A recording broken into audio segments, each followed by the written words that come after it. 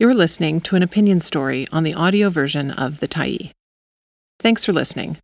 The Tyee is a nonprofit newsroom that is funded by our audience. So if you appreciate this article and you'd like to help us do more, head on over to support.thetyee.ca and become a Tyee builder. You choose the amount to give, and you can cancel anytime. For Ways to Make Vancouver Bikeways Better. By Austin Schur, April 19, 2023. I grew up riding bikes. On weekends, you can find me trashing my mountain bike on the trails of the North Shore. I've long felt perfectly comfortable weaving my bike through traffic on a city street. I'll be the first to admit that I was initially on the fence about whether a protected bike lane should be built as part of the redesign for Broadway in Vancouver, site of a future subway line and a major thoroughfare connecting the east and west sides of the city. I ride the adjacent bikeways on quieter streets all the time, and I always felt they were adequate for my needs. I figured their presence was enough to not warrant another bike lane along Broadway. But here's the crux of the matter. Everyone has different levels of risk tolerance, riding ability, and experience. Bikeways that cater only to fit, reckless men are uncomfortable, inaccessible, and, as a result, underused by a majority of people. We need to take a hard look at our current cycling infrastructure and consider the diversity of people it could serve. But that wasn't on the agenda when Vancouver's ABC Majority City Council quashed the idea of including a protected bike lane in the Broadway redesign in late March. The vote ensured that drivers could gun it through Vancouver's second downtown for years to come, climate emergency be damned. On the surface, the decision could make sense. The 10th Avenue Bikeway and the Off-Broadway Bikeway already provide east-west cycling routes throughout the Broadway corridor. They're also just a couple of blocks away from Broadway, though at times, they're separated by a steep hill. And they have clever design strategies that protect cyclists. Okay, the road paint is fading, but there are street signs with little bikes on them. Yet, delving a bit deeper reveals a host of safety concerns with the current configuration of the bikeways, which pose real threats to anyone traveling outside of a car. For example, the presence of street parking on both routes forces cyclists to ride dangerously close to parked cars and risk getting doored. It also causes conflicts with oncoming traffic by making the lane too narrow for passing. But both 10th and Off-Broadway are described on TransLink's cycling network map as comfortable for most. Which has to mean something, right? ABC Cown. Brian Montague expressed confidence that the bikeways were good enough for cyclists. But he's an able-bodied man and a former police officer. I would argue that his level of comfort riding with traffic would be vastly different than many others who also use the bikeways, including children, seniors, those with mobility concerns, or people who just aren't as comfortable on a bike as those who describe themselves as avid cyclists. Biking off Broadway is a public safety concern. Based on data collected by ICBC, 46 people riding bikes were struck by drivers on the 10th and Off-Broadway bikeways in 2019. That's almost one person a week injured or killed on what the city of Vancouver describes as one of the busiest east-west cycling corridors in the city. I've been deliberately avoiding using the term accident to describe collisions between drivers and vulnerable road users, as it implies a lack of intent between the two parties involved. This framing leaves out a third, arguably most important party, whose decisions likely played a major role in the crash. The people who designed the street. We need to hold those who design our public streets accountable when their decisions create a hazard to public safety. 10th and Off-Broadway can be safer for cyclists and, with some key design changes, have real potential to be a safe and enjoyable route for people getting around outside of a car. With the help of people who regularly cycle on the bikeways, I've compiled a list of 4 fixes that the city could make right now to drastically improve their safety and accessibility.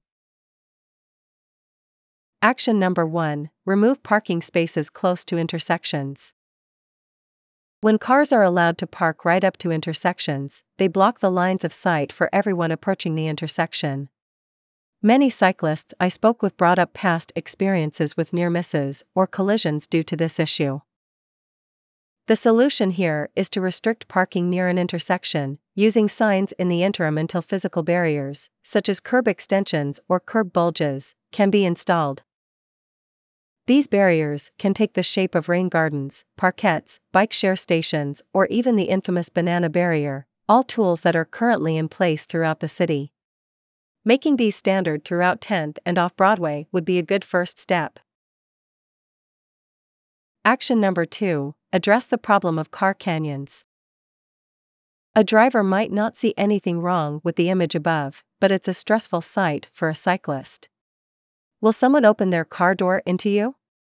Is a driver exiting their driveway? Is there enough room for an oncoming driver to go past you? Is an impatient driver behind you trying to pass?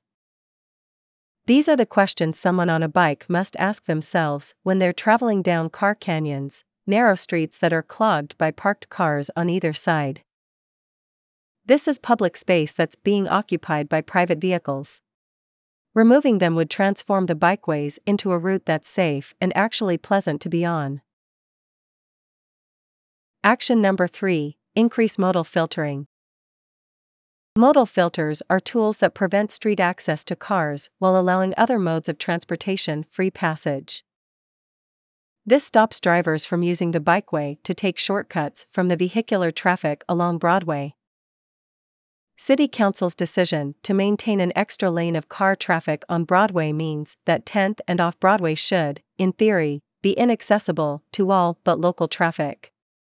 On the ground, this would result in fewer cars using the bikeway as an east-west thoroughfare. Reducing interactions between cars and vulnerable road users would be another step towards a comfortable and safe experience. Action number 4. Slow drivers down. When a person is hit by a driver at 50 km per hour, they have an 80% chance of dying as a result. When the speed is reduced to 30 km per hour, the likelihood of a fatal collision drops to 10%. Slowing drivers down means more than just signage. It means redesigning the street to compel them to slow down. Speed bumps, raised crosswalks, and roundabouts used in tandem with enforcement measures like speed cameras will reduce how deadly collisions are. Measures like these should take higher priority than ensuring drivers reach their destination a few seconds earlier. There is real potential in these changes. The city already uses design guidelines known as All Ages and Abilities, design strategies that have produced equitable, accessible, and popular bike lanes along Beach Avenue, Richard Street, Dunsmuir Street, and the Arbutus Greenway. These AAA lanes fully separate cars from vulnerable road users using physical barriers, creating a cycling and skateboarding, roller skating, wheelchair ing experience that is not only physically safer, but feels safer too.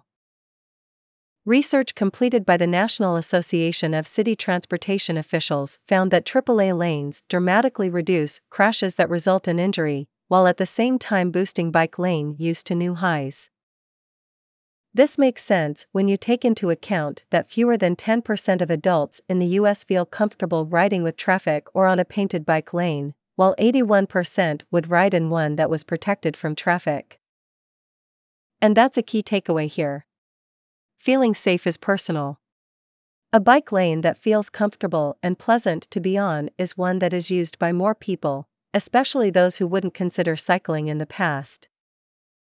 These results point to the potential of 10th and Off-Broadway as integral pieces of safe, accessible cycling infrastructure in Vancouver, provided that our municipal leaders have the willpower and courage to make the changes needed to do so. Thanks for stopping by the Tyee today. Anytime you're in the mood to listen to important stories written well, we'll be here. And if you'd like to keep independent media going strong, head over to thetyee.ca and click on the Support Us button to pitch in. Finally, big thank you to all of our Tyee builders who made this story possible.